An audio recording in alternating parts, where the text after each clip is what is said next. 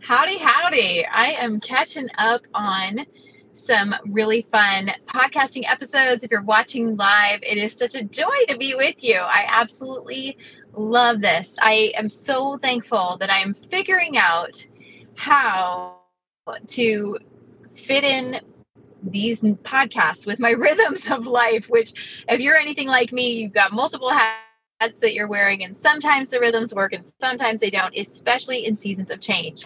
But today I get to do another podcast live. Thank you for joining me. It is such a joy to be with you.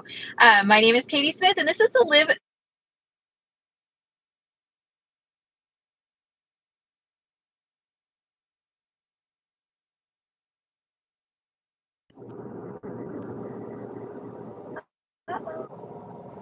Okay, had a glitch there for a minute. Um, okay. This is the Katie Speaking Live True podcast, where every podcast I want to encourage you to live true to your calling, the limits, the desires, the insights, the skills that God has uniquely placed in you for such a time as this. And so every episode, that's going to be the trajectory that we're on in faith, in finances, in fitness, in family, and friendships.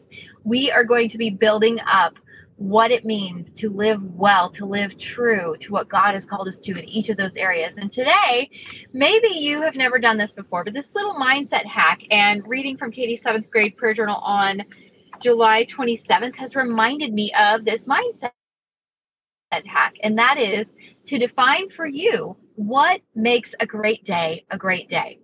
What makes a great day a great day? If you've never written down what a great day would include, now's your time to do that. You can even pause this and come back and listen to it later. But what makes a great day for you? I know for me, if I'm connecting with God, if I'm connecting or have connected with God in a day, that's really important to me. That's one of those things that makes it a great day. And it's like a micro win.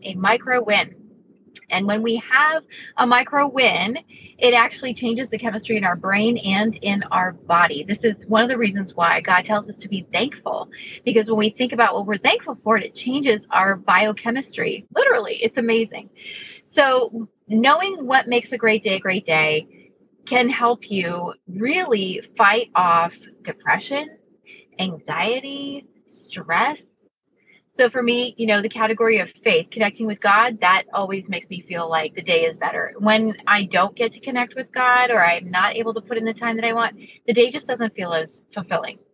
Another way that it makes a great day for me right now is like if you get to take a walk, that is amazing. I love being out in nature and having the sunshine on my face or smelling the fresh air.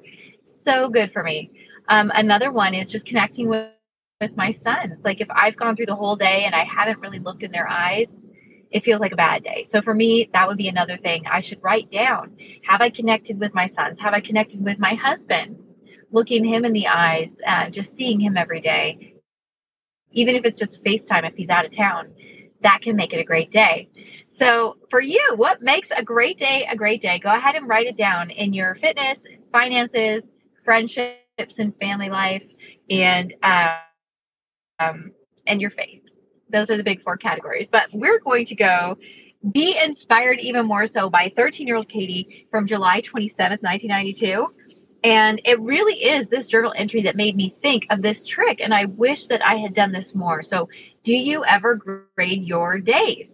So, in this particular entry, I'm about to say, I had an A grade day. I graded my day and it was an A. Totally thinking like a seventh grade girl who's in public school. All right. Dear Jesus, today was an A day. I got up because I was nice and warm inside the covers. Usually you'd think that would keep you asleep, but for me, it woke me up. Thank you for the 2 letters that I got from Rachel. Another quick answer to my prayers. So another win was connecting with friends. So through letters, I've been praying to hear from my friends in San Diego while on this trip to my grandmother's house in Rio Rancho. So getting those letters just made my day. After my grandma, left for choir practice, I called Rachel and we talked for a long time. And basically, we talked about nothing, but it was still fun. I finished working on the hem of my gray and white shirt, and I still have 2 more sewing projects that I want to finish working on. I called America West, the airline, for the flight info I needed, and then I called mom at work just to find out she had the day off. So I called mom at home, but Christian, my brother, was the only one at home. Please help me to make a pillow for him for his birthday. He's turning 18, and I'd like to make him something nice for his birthday. I told Christian to tell mom to call me as soon as she could. And after that, I laid out in the backyard for a while to get a tan, but it didn't work. Then Graham and I went to get the pictures. They came out good, but they were mostly of clouds. Boring. Then we made a delicious dinner. We invited a neighbor named Joyce and her nephew Mike to enjoy the dinner with us. Then I watched a funny movie and mom called. She only talked to Graham. Whenever she calls and Graham gets the phone, I don't get to talk to her.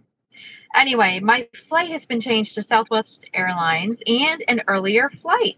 My plane now leaves at 9:10 a.m. and arrives in San Diego at 10:55 a.m. I even wrote down the flight number.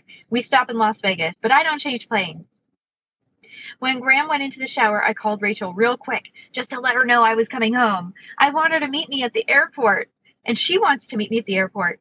Rachel's going to call my mom tomorrow night to see if she can get a ride with her to the airport. I really hope she and Daniel Alexander, my crush, can be there, and maybe even Susan Alexander can meet me at the airport. It will be a real welcome home gathering, and this time it would definitely be for the best. I was always hoping that my family life would be awesome. And now it is in real life. Dear God, this time it's going to work. And I know that with your help, each one of our family will all be strong and together and working to serve you. Thank you so much for everything, everyone, and everybody. Thank you that you are with me. You have given me some wonderful people to make things go like clockwork. And even though there are a couple of loose springs in that clock, you always tighten them up and keep everything oiled when they get rusty. Thank you, Lord. I liked praying in metaphors. I pray that tomorrow I have a fabulous time with Graham on the Sandia Peak tram ride. Please protect me and everyone I know all through the night. And maybe even, please, I ask for a letter from Mom. In Jesus' holy and blessed name I pray. Amen. So that's how I decided it was an A day. God answered my prayer. I got a letter from a friend. I got to talk to a friend. My plane tickets to leave Rio Rancho, New Mexico and go back to San Diego were fixed and established. All felt well in my world. It was an A day. Well, take a moment right now and write down, what does it mean for you to have an A day? It's so important to know what those little flickers of hope, what those little mini wins are. That way we can focus on them and recognize them when they come. Well, may the Lord bless you and keep you at the end of this day and all the days remaining in your life. In Jesus' name, amen. I would love to hear from you. So if you've been listening to this podcast, or you have the book, or these little mindset tricks have been helping you, please let me know. You can email me at katie@katiespeaking.com, or you can comment wherever you're watching this show. Thanks. See you next time. Bye-bye.